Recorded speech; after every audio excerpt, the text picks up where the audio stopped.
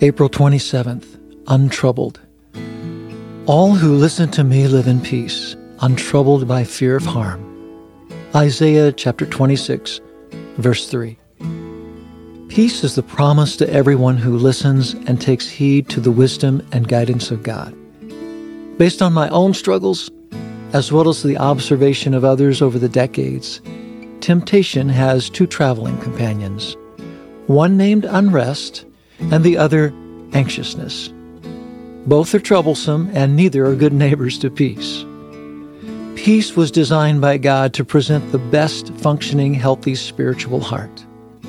The advice and offer of Christ is to allow His peace to take up residence in us. His is an offer of permanence, unique from any temporal, worldly counterfeits. His is peace the world cannot offer. His is the peace so wonderful it cannot be fully understood. Temptation is recognized by the absence of peace.